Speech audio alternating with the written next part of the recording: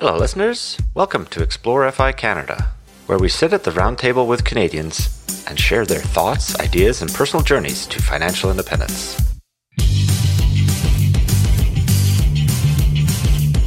Thanks to Matt McKeever for sponsoring Explore FI Canada. Matt is a Canadian investor, CPA, entrepreneur, and real estate expert who achieved FIRE at age 31. Do us a favor and check out his YouTube channel by searching Matt McKeever or using the link in our show notes.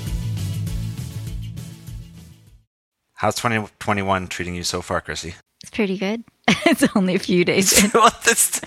Thanks for the enthusiasm. It's pretty good. Well, this is our second episode. No, this is our third episode of the year. So time is flying by already. And here we are. Today is a pretty fun show, I think. Yes. Because last year, well, first of all, thank you to all the listeners for joining Explore FI Canada last year and helping grow the show and sharing it with your friends and things like that. And one of the major things that happened to us last year, and avid listeners from the beginning probably noticed a massive improvement in our audio quality, Chrissy. Yes. Do you know why that was? Yes, because we had a very special listener who came on board and decided to join the team and help us out in the background. Yeah, and I mean, so everything that I've done with podcasting has been do it yourself. And I'm a do it yourself guy. I'm still trying to fix the furnace I was telling you about in December. Oh boy. But it runs. We have heat, so it's okay. But yeah, so being a do-it-yourself type person, which is, part of how I embraced the whole FI and FIRE and Mr. Money Mustache in the beginning. But for the podcasting side of it, I was overwhelmed by the audio production of it. And I just didn't realize how much there was to it. We kind of just, hit the button, record, and we used some online software to get our production. But what a dramatic difference having a professional do it has been for us. And today, we get to chat with our professional in-house audio production engineer, Max. Welcome to Explore FI Canada. Awesome to finally chat with you. Hey, guys. It's an honor to be on. And a little bit strange to be on this side of the microphone. It is. Yeah, now you'll have to listen to your own voice when you're editing the episode. It's going to drive me absolutely insane. It's going to drive me absolutely crazy because plus on top of it, I'll have to deal with my my sort of Quebec accent, right? Oh, it's lovely. It's lovely. You can't hear your own accent. Oh, yes, you can. So you mentioned you're from Quebec. You are our second interviewee from your great province. Our first one was Norbert in episode 40. So tell us a bit about yourself and how we came to meet you. We're going to represent the East Coast a little bit. Yeah. Okay. Let's see. How did we meet? About, what was it? Maybe 6 months. I think around July, maybe last June, about 6-7 months ago. I was listening to an episode of the FI Garage. And, I always love getting the shout out for the FI Garage in there. On the show, right? Thank you. So I'm listening to FI Garage, and just around that time, I was toying with the idea of kind of starting up a sort of a podcast editing, recording, mixing, processing, producing company because I'm an audio engineer, and it's a very easy sidestep for me, and I'm just incredibly passionate about podcasts in general. Many hours a day pass by while I'm listening to them. So I'm listening to the FI Garage. He's having a chat with The Economist, and he mentions at some point something along the lines of, at some point I'm going to have to outsource this editing part because it was driving him crazy. Well, for 2 shows was a lot. Yeah. Yeah. Trying to edit 2 shows was a lot. It was getting to me. It's a ton of work, right? So, so the second I heard that, I was like, oh my God, I have to act. Sometimes in life you get these little moments and you're just you kind of feel like life is giving you a sort of a window. They're open, life is opening a window an inch, just a crack open. And you're kind of like, oh, it's kind of this moment. And in that moment you have to decide okay, I'm going to be bold and go for it and act and do something a little quirky and a little outside the usual. Or I'm just going to stand by and just let the opportunity close, the window of opportunity close. So at that time, I was thinking, okay, I need to get on with some shows. you know what? I listen to these shows. I know the topic. I love the topic. I enjoy the shows. I'm going to send a quick message and see if I can help alleviate his pain a little bit, you know? It was probably like 17 pages long or something. Because I tend to be wordy. That's just my vibe, right? It was long. Wordy, yeah. But, you know, I didn't want to come off like... I just wanted it to come off being like kind of like honest, but not too much of a suck up, but also, you know, presenting myself as somebody who admired the work, but at the same time felt I could bring a little something to the table. You know? Well, it's like writing a good cover letter, right? Kind of, yeah, exactly. So I sent in the message and I'm like, hey, Money Mechanic, I'm Max and I'm not audio engineer. I'm a fan. I enjoy both of your shows. And I would like to offer you to give you a hand. I'm trying to get my feet wet in the podcast arena. Would you let me use your show as a guinea pig and make it my sandbox where I can make all kinds of mistakes and learn a few things, you know? Coming from audio engineering and making music, podcast production is much, much, much easier. I always like to say that it's sort of like going from astrophysics to high school biology, and that it's fairly easy, but it's still a different topic. So it's not like, you know, you can just kind of start it up and there's no changes, no difference. There's a different set of tools and that kind of thing. So yeah, Money Mechanic graciously accepted. How could I not? Exactly. And we've been doing this together ever since now for about 6-7 months. And that's how we met, basically. Yeah, I felt that when we got your email, I shared it with Chrissy as well. And I think the group decision was that Explore FI Canada was going to be the show that we really wanted to add that audio production value that you had to it because it's because of the cross Canada nature of the show. And interesting. And how you can build that. So I soldiers on with FI Garage with subpar audio quality, but you know, we're drinking beer on that show, so sometimes we just come off as we are anyway. It's part of the character, I think. It adds to it. It's part of the charm, right? Yeah. I was just going to say we're so grateful for your help because it really does free us up to do the things that we want to focus on, which is talking to guests and recording and bringing quality content to our audience. So thank you so much.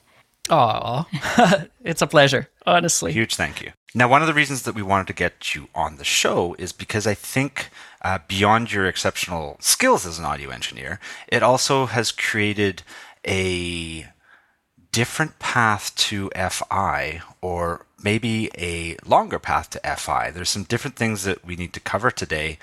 And the one part that I get the most that resonates with me is that the longer that I've been on the path and the more that I learn from guests and from the Facebook groups and Twitter and wherever you happen to get other information, even through the books, is that this path is no one size fits all.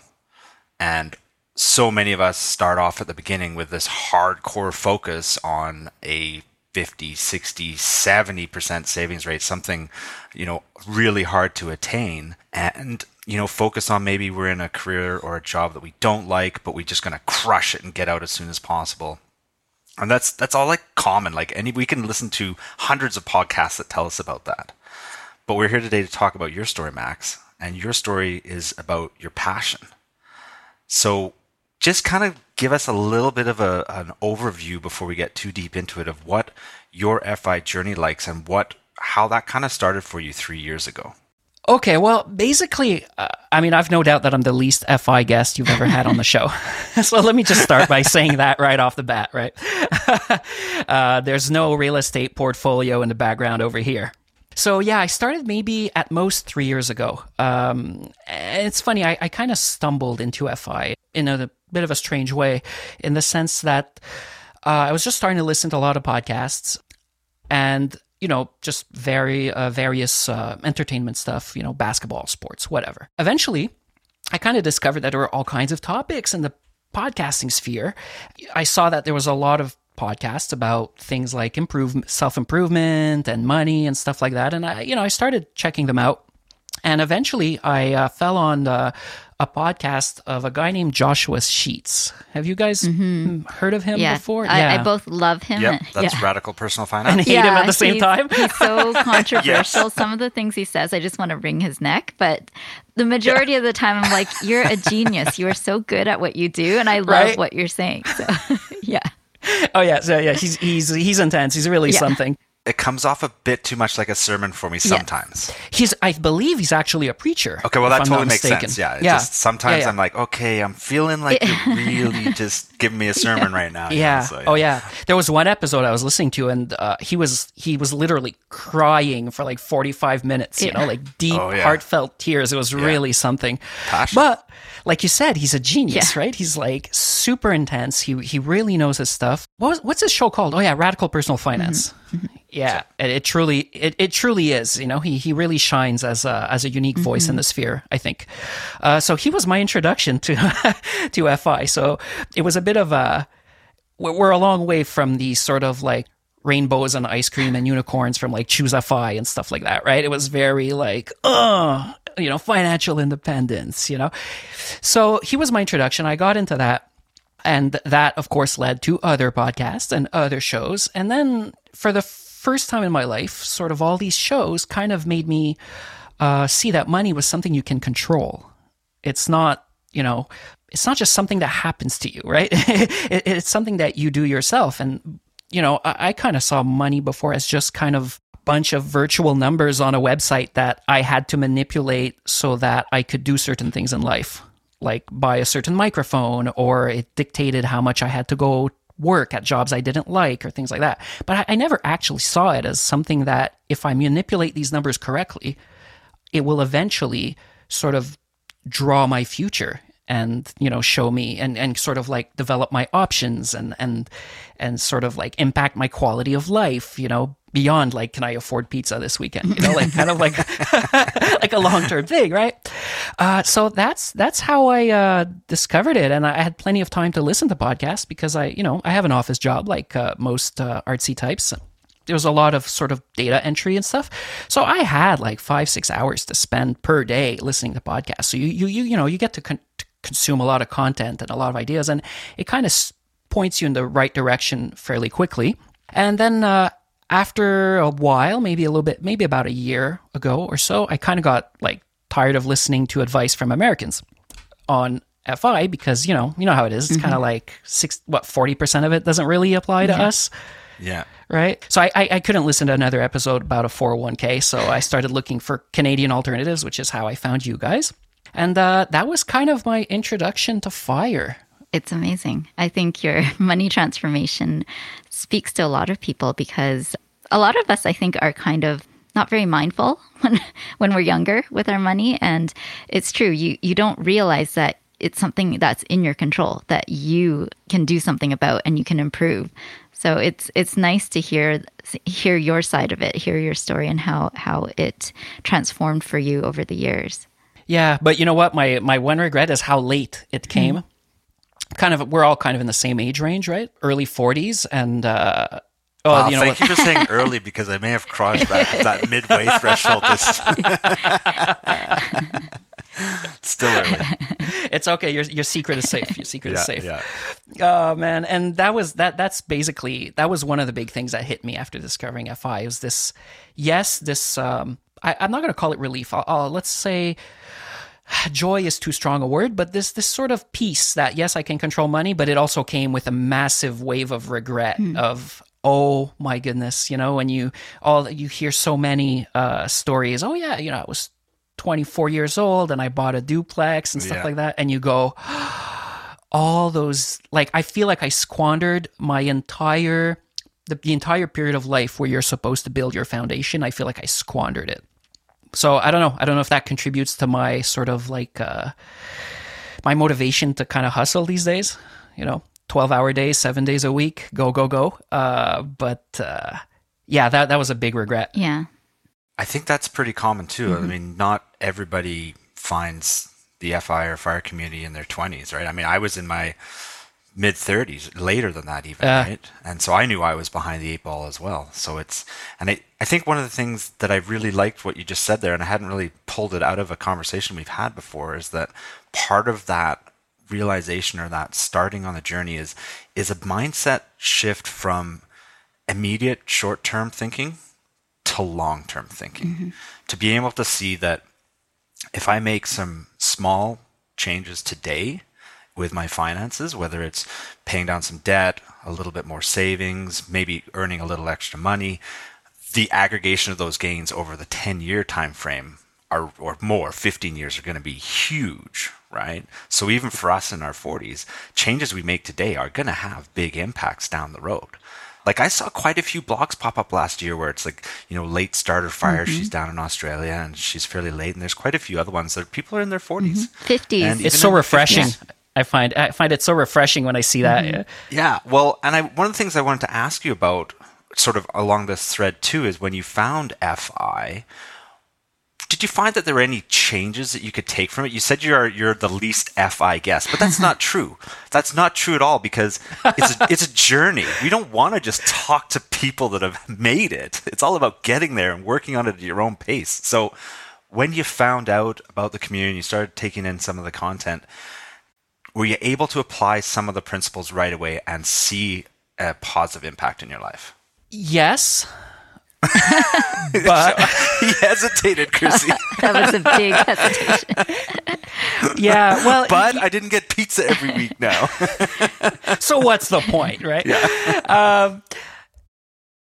I did, but I think the biggest benefit was psychological.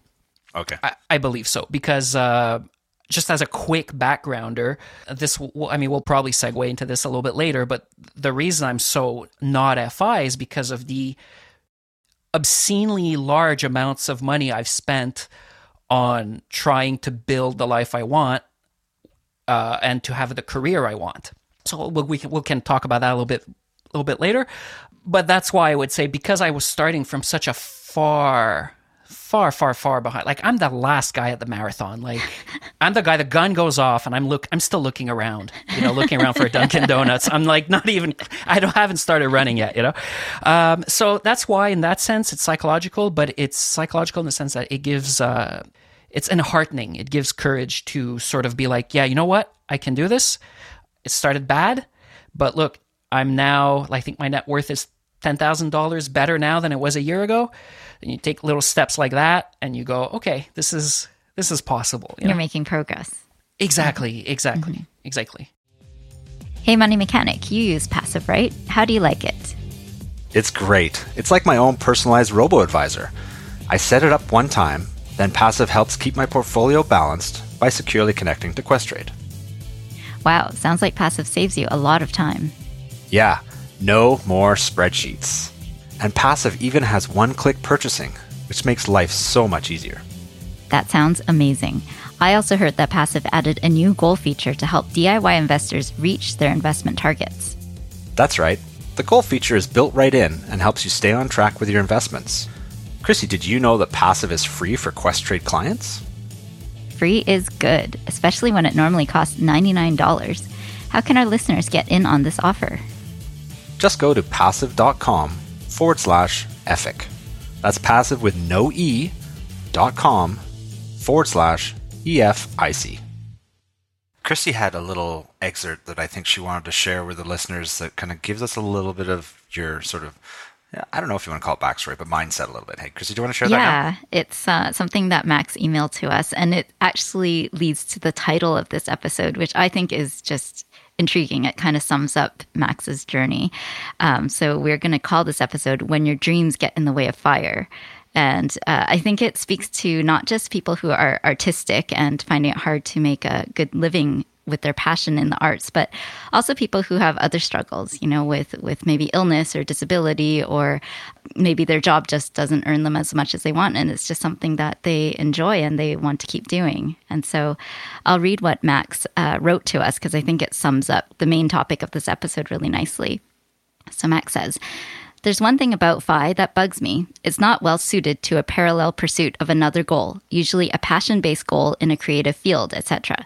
Since those fields are not lucrative, highly competitive, and often require large upfront cash outlay, such as audio engineering, and tend to be all-consuming to make any progress at all.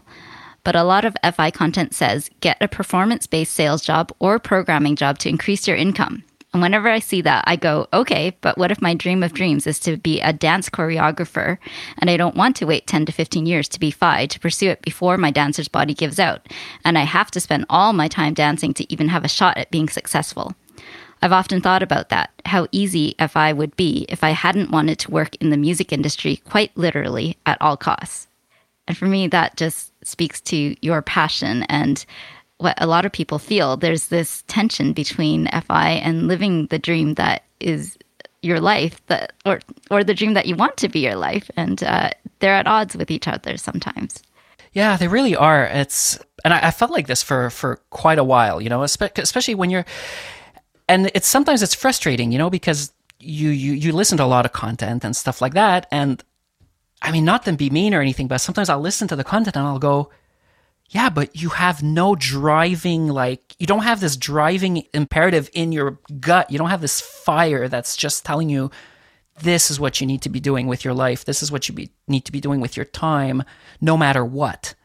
So sometimes I'm like, okay, but yeah, it would be easy if I could just, put my head down, get a office job, work my way up to the corporate ladder, or, quit, learn coding, get a job for 80 grand a year, and just build in that way. But you can't do that when you're insanely passionate about a field that, all these fields, they all have that in common, right? They're insanely competitive, whether you're talking about theater, acting, audio engineering. I saw a thing once that becoming a successful audio engineer, particularly in music, is more competitive than becoming an astronaut. Wow. Now, I don't know how much I believe that, but it was a legitimate website. It was they were showing the most competitive fields, and there was no law, no medicine, none of that. Number 4 was audio engineer. Do you know what number 1 was? No. Dance choreographer. What? Really? Really? Yeah. To successfully earn a living as a dance choreographer is the most competitive position you can fight for as a career. Wow. Right? And, it makes some sense when you think about it, but they're all fields where there's no money. So you really have to be in that, being good doesn't cut it. You have to be the best in the world to even kind of make a dent in that, So, I'm listening to a lot of this stuff, and people are talking about saving up to buy rental properties. And I'm like, I just bought an $8,000 microphone. How do you want me to buy a duplex?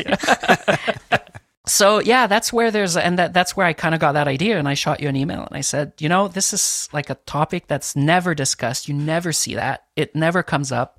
It's extremely rare, and the rare times they'll discuss creative fields as it pertains to fire is as some side hustle or something. It's yeah, if you're a writer, you could start a blog and write. And I'm like, man, that so doesn't come close to covering all the different sort of artistic pursuits that people would want to pursue that just kind of go against, whether there was a period in my life where I spent $100 a week on singing lesson for 10 years. Wow. So that adds up. That adds up.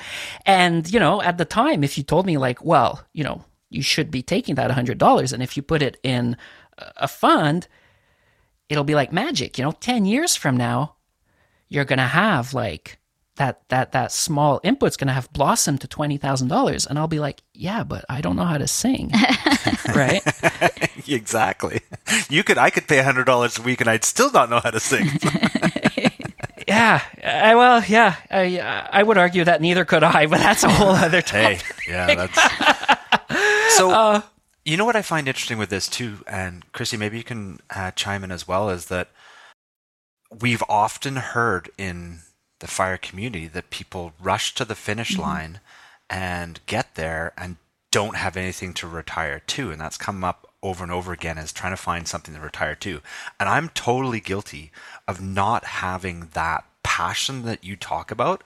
And I'm envious of it because I want that feeling, and I get glimpses of it in certain things that I do, but it's never been my day job or something that I've 100% given myself to. So for the people out there that get to fire or FI and still haven't found that, that's difficult to do as well. But you're just saying you've already got that, which is awesome, but it's going to push FI way out in the distance, right? So it's kind of a bit of an okay trade-off in a sense. It's an okay trade-off if I succeed, if I'm successful. Because if I'm unsuccessful... Are you measuring that by money, though? To some extent. Because at some point, if you're not making a living, it's just an expensive hobby. That's fair. And hence podcasting. Oh no, podcasting is dirt cheap. It's great. It's fantastic. Yeah. Like when I think of like, I calculated I had a studio in the span of like 5 years, I spent like $70,000 in commercial rent, and I never made a profit. It's just hemorrhaging money year after year. Yeah. So yeah, but you're right. It's this weird. Is dichotomy the word I'm looking for? It's this opposing two separate things. Either, sometimes people will say they have the FI doldrums, like they reach FI and they kind of don't know what to do with their time or something like that's inconceivable to me. I can't even imagine that, right? I guess my strategy from the get-go is I knew very early on that to me, the most important thing in life was to do something you love for a living. I felt like I want to do something that even if I'm not getting paid, like I'm okay with it. And I've had that feeling where you go to bed and you don't want to go to bed because you just want it to be tomorrow morning so you can go back to work. That's amazing. It's the best. It's the best feeling in the world, honestly. Nothing beats that. It's incredible. But the thing is, you do that, you hustle for years and years, and it takes years. I mean, success in these fields is measured in decades a lot of times. If you're a writer or whatever, Stephen Pressfield, right? Like sit your butt down in the chair and do the work. It grinds you down, and eventually it starts to erode that passion. And eventually you get a little older and you're like, when do I get off this like merry-go-round? And because at some point you're like, you're like, you enter your 40s and it's not cute to be in debt anymore, Right. So you reach that point and then you start questioning everything. And then that's where things get a little dicey, because you have that passion, but you also kind of feel like, okay, at some point I'd like to live for something other than my passion. And I think how you spend your money is indicative of kind of like we were saying before, right? It's kind of designing your future life. So at some point, if you want something else in your life, the passion does have to take a back seat on some level. But then what do you do if you still feel like you haven't kind of arrived at your destination? So would you feel like are you at that phase right now, that transition phase where you're... Oh, yeah. Oh, yeah, absolutely. And it's been maybe a couple of years or so, that I've kind of reached that point where I'm like, oh, man. But I also know that I haven't been doing it that long. You know what I mean? I got serious... Well... It depends what phase, right? Because I spent 10 years singing, 10 years playing guitar, 10 years writing, and now about 12 years audio engineering. So they're all kind of like different phases where I moved into something I liked more over and over. But cumulatively, it's 30 years of artistic pursuit, right? With a whack load of debt to show for it. But a lot of joy too. But yeah, definitely. Oh yeah, it's definitely something that we all creative types kind of go through it because, the reality is very, very, very, very few creatives ever reach that point where they're making like a solid living on their art. I heard a stat recently that, we're all promised careers as we grow up, but like the reality is only 2% of us have careers. The rest of us have jobs. Yeah. Yeah, I can believe that. Yeah, it is partly how you look at it too. And you could argue that you have reached the maybe the emotional and life satisfaction of FI right away. You've reached that part of it. It's just the money side you need to figure out now. So you've been living your passion for a very long time. And a lot of people, they have that backwards, right? They live a life of, maybe gray servitude for a long time until they reach FI and then they come to life. And so maybe it's not really wrong. It's just the way you've done it is different. You have chosen to put the passion first. And who's to say that's not the right way to do it? Because as you say, some people need to start young because their bodies give out or their skills atrophy as they get older. So sometimes there are things that you have to do when you're younger, and you sacrifice maybe the financial stability at a young age, but you come to it later in age, and all the while you've lived your passion and you've been happy. Yeah, and if you kind of pull it off, it's almost funny. It's almost like if you kind of pull off that kind of thing, it almost feels like it's almost a cheat code for FI, right? Like, I'm sure you've heard the saying, oh, if you do something you love, you don't work a day in your life or whatever. That's like only 70% true, I think. But there's definitely some truth to it. And I found it really interesting too. Like, Chrissy, when you talked about the other cases also where that can happen, because I'm who I am, I kind of only saw the sort of artistic approach to it.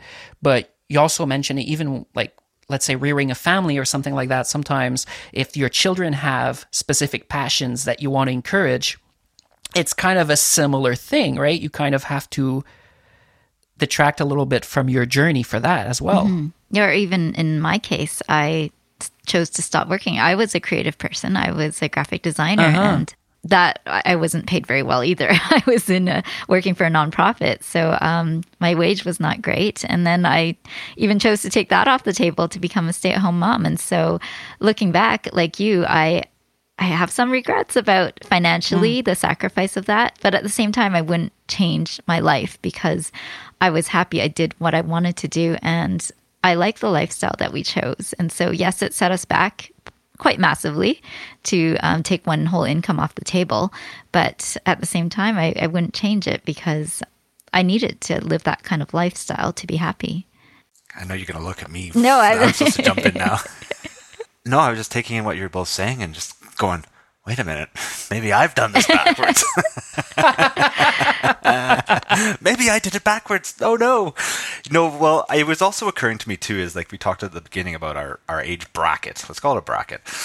We've got a ton of time left. Yes. And I totally agree with what you're saying about artistic pursuits where, maybe your best voice is going to be in your 30s or you're most athletic and be a ballet dancer in your, 20s.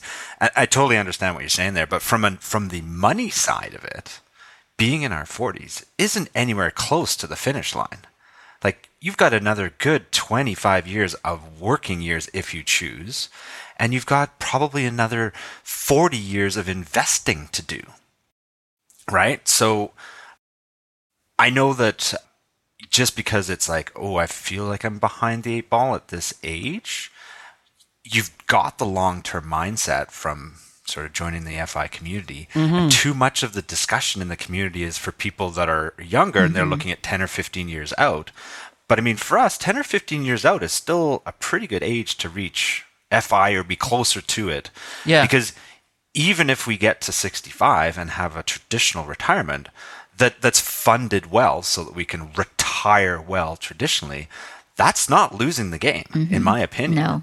And that's why I've seen a lot of popular growth and my own interest in either Coast-Fi or Slow-Fi, or one of the questions I was going to ask is, does it make sense for you to do mini retirements, do the hard work, save up some cash or whatever, and then have a more focused, passionate time? Is that something you've thought of? Yeah, you're absolutely right. You bring up a whole bunch of good points. I hope I can address them without forgetting them, because I'm a bit of I tend to say too many things at once. So just do whatever you can. I'll do my best. I'm a bit of a goldfish. Yeah. So what you mentioned there, how we have a lot of time left. Yeah, and you're right. Sometimes you watch YouTube or whatever, and Gary Vaynerchuk will pop up, and he's like, "You still have 40 years, mother effer." You got a lot of time, and he's right. Yeah. I mean, it's true. It's just that we're especially in the FI sphere, we're constantly bombarded by these success stories. I was like, I'm retired at 31. Read my blog, do what I did, kind of thing. So, there's a lot of that. But you are absolutely right. So we do have more time than we think. And the way I kind of see it is, even if I, let's say, quote unquote, fail, right, at kind of achieving the sort of early retirement part, I'm like, man, my retirement years are going to be so much more comfortable. and infinitely better than they would have been if I hadn't spent 25 years making choices that were different than I would have before. And that in itself is a win. I mean, that means maybe you can shave 5 years off. Maybe you can say no to a certain job you just don't feel like doing. You can't be bothered anymore, Totally. So that makes a really big difference. And I think that is important to remember. I certainly remind myself that all the time. I just have a bit of an achiever mindset. So, I can be hard on myself that way. Yeah, so that's definitely a good point. And I have a really good example. Okay, let's turn this into a therapy session. I've got this brings me to kind of like my dad's story, right? In the sense that, okay, so I never, how people say, oh, you learn a lot of the things from your parents and how you behave and all that. And like that never occurred to me up until maybe a couple of years ago, which is super weird, right? My dad's like 80 now. All my life, right, I always felt like, oh, he's really good with money. He doesn't want to spend. He's really good with money. And then, time passed. And the more I observed sort of his behavior and looked at sort of his history with, let's call it the FII, with kind of like that, with these concepts, I thought, oh my God, no, he's not good. He was just a little bit cheap. And there's a really big difference, right? It honestly, I think it scared me straight on some level because I look at some of his habits, like paying bills with a credit line instead of cash. And he's not paycheck parking. He's not using like an advanced strategy, right? It's just, to him, it's perfectly normal. So, I'm going to pay the electricity bill with my credit line. Things that horrify me now that I couldn't have cared less about 2 years ago or 3 years ago, And so seeing that, and then things like that, or I was really... I had a bit of a shocking moment. I think it was 2 years ago. He comes and he says to me, "Oh, my RSP is dry, done. It's empty." And I couldn't believe it. I was floored. I really couldn't believe it. And I went, "Okay, you know what? No matter what, that's not going to happen to me. I will do everything I can to prevent that from happening to me." So I think that by sort of following these concepts and all that, there's that possibility to build at the very least, that's the worst case scenario, right? It's to build a future where I can say, okay, I saw what happened when you kind of don't follow any of these things, when you're not taught about how money works and all that. And I'm upset that I only found out like recently as a well-advanced adult, adult on the surface anyway. And, but, now that I kind of saw I had firsthand, I witnessed he's 80 years old now.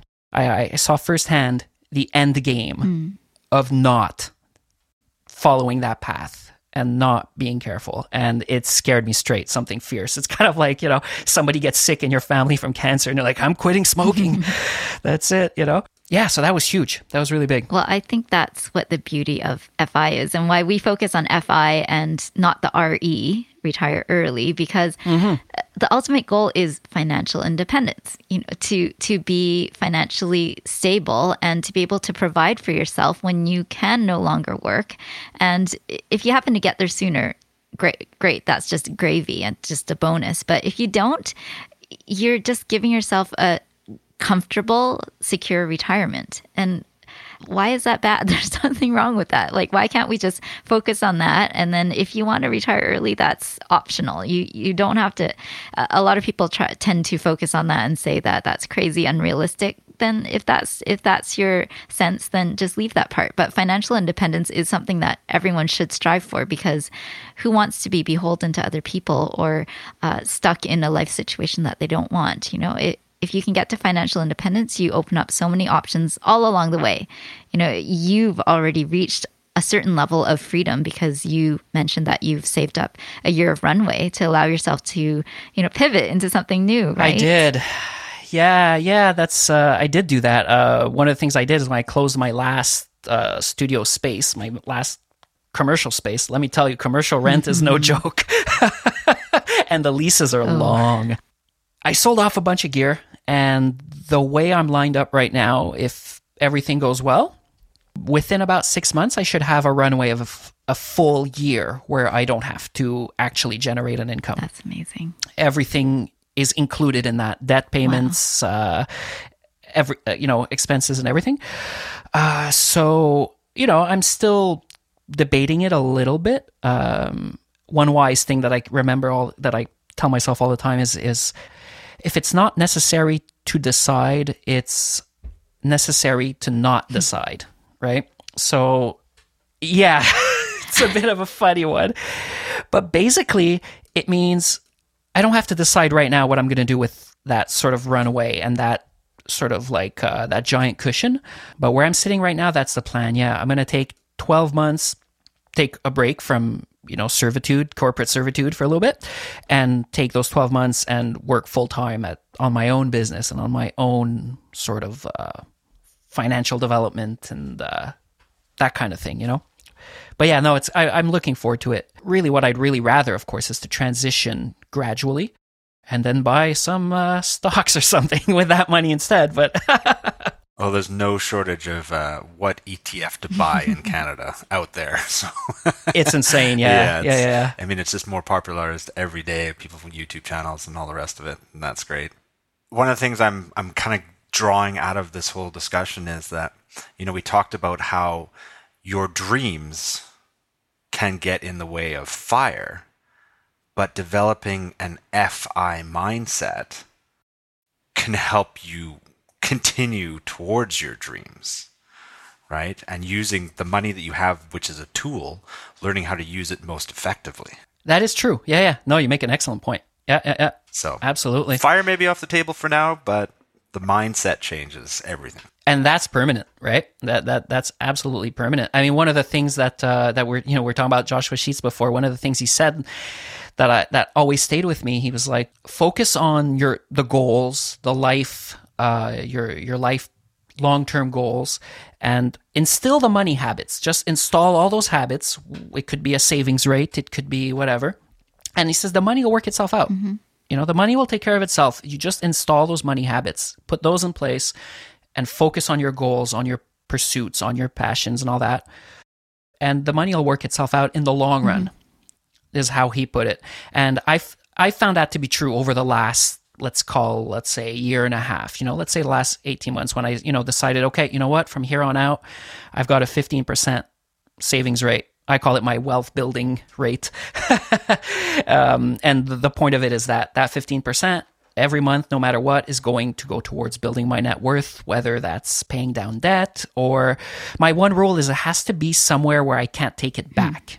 Yep. Smart. It has to literally be wealth building, because if I'm just setting it aside and then I use it to do something else, like this runway that I've built, that I'm in the process of building, that's not coming from that 15%, because that's money I'm going to strategically deploy later to sort of create a trampoline maybe into a further phase. It's kind of like a strategic expenditure. But that 15%, that's going straight to debts or things that are not coming back, things that will really, it's kind of reassuring. You kind of have this thing like, you know what, no matter what I do, no matter how much pizza I buy, no matter any impulse buy I might make, that 15% is going where it needs to, and it's not coming back, and my net worth will be better because of it. Yeah. It's like putting gas in your car. You can't take the gas back out of. You get more mileage now because you put it in, right? It's in. I wouldn't call gas an investment. It came to me as an analogy of like, you put something in there, you can't get it out, but it gives you value. Yeah. Yeah, and it feels so good. It really feels, you're like, hey, I feel like I'm making a little bit of progress here. And sometimes it's tempting to say, oh, I'll take that out and I'll use it to fund this or whatever. But like, you just stick to that one rule. It just works. It works really well.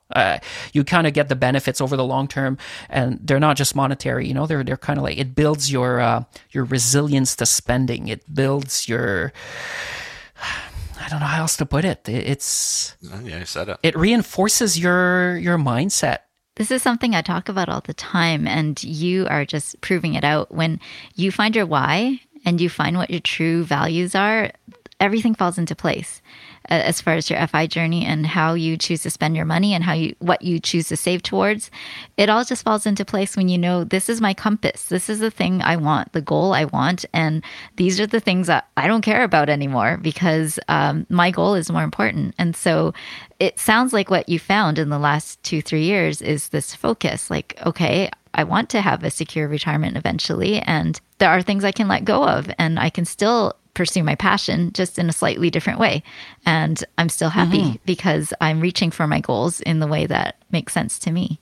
It's kind of like when you go through a period where you really watch what you eat. And then it's kind of like, oh, I'm a little trimmer.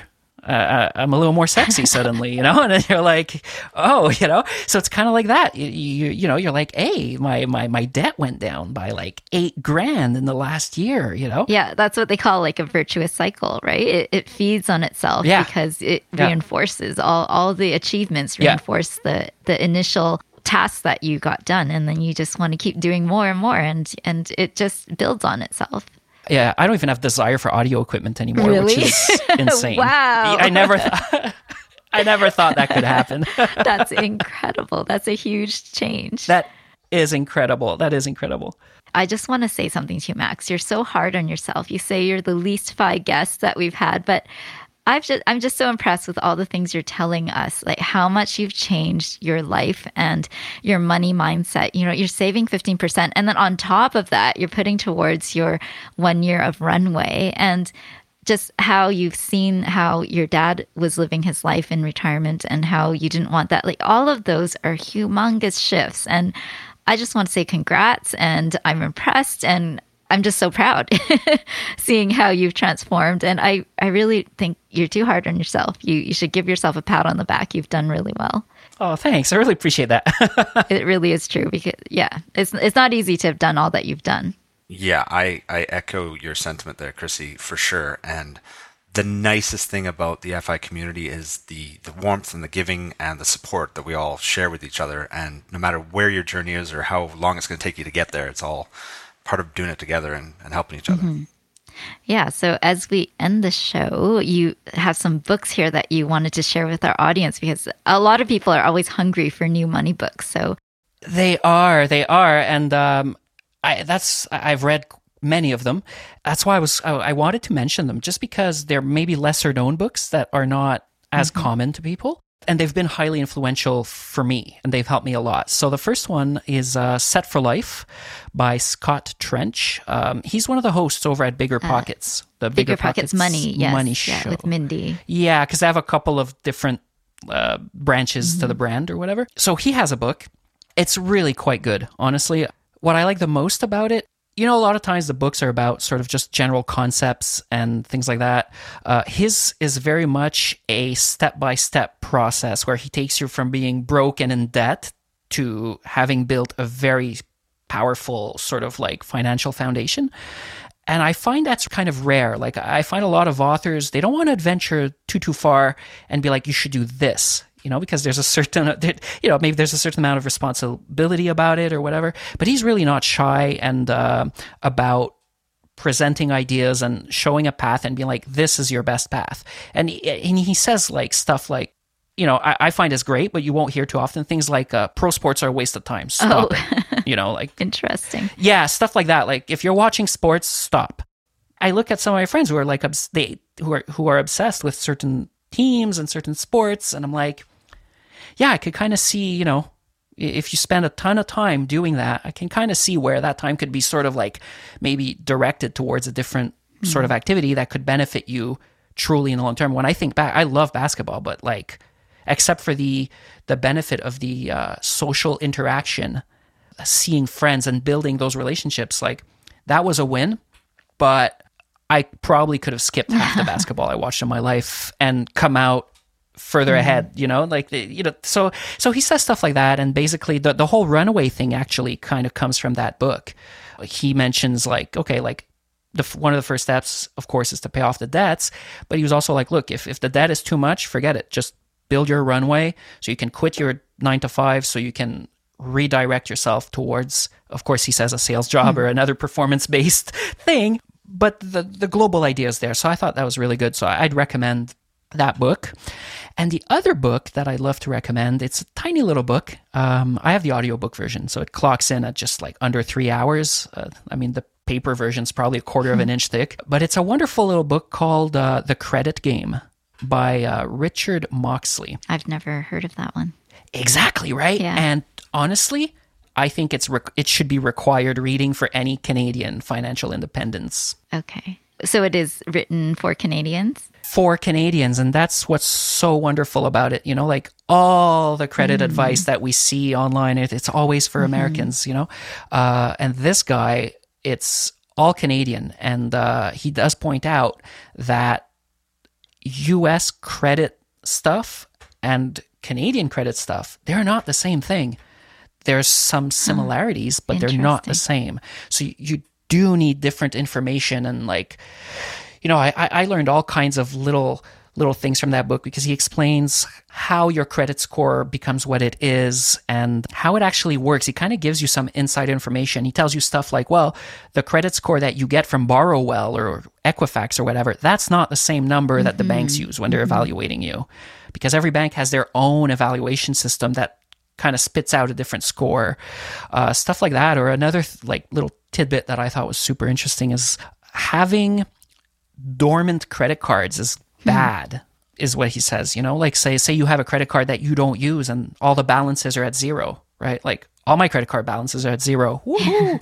But, leaving them all at zero and they never get used can impact your score negatively over time. Interesting. I didn't know that because their advice is to hold on to those cards because it ages your credit. Yeah. Yeah, which is great. And he does say that, and you should. But you should charge a little something every now and then for that card to come up in evaluations. That makes sense. Just to show that you use it and you're responsible when you use it. Exactly. So, he has all kinds of little tidbits like that. I'm not doing the book justice. It's a very short book, but it's very concise. Perfect. There's no filler. It's all very useful, actionable information. And honestly, since I've gone that route, my score has it was always good because banks love people who are massively in debt but never miss a payment. Yes, they do. But it went up even further. So yeah, highly recommend another it. win, Max. You're doing great. Absolutely.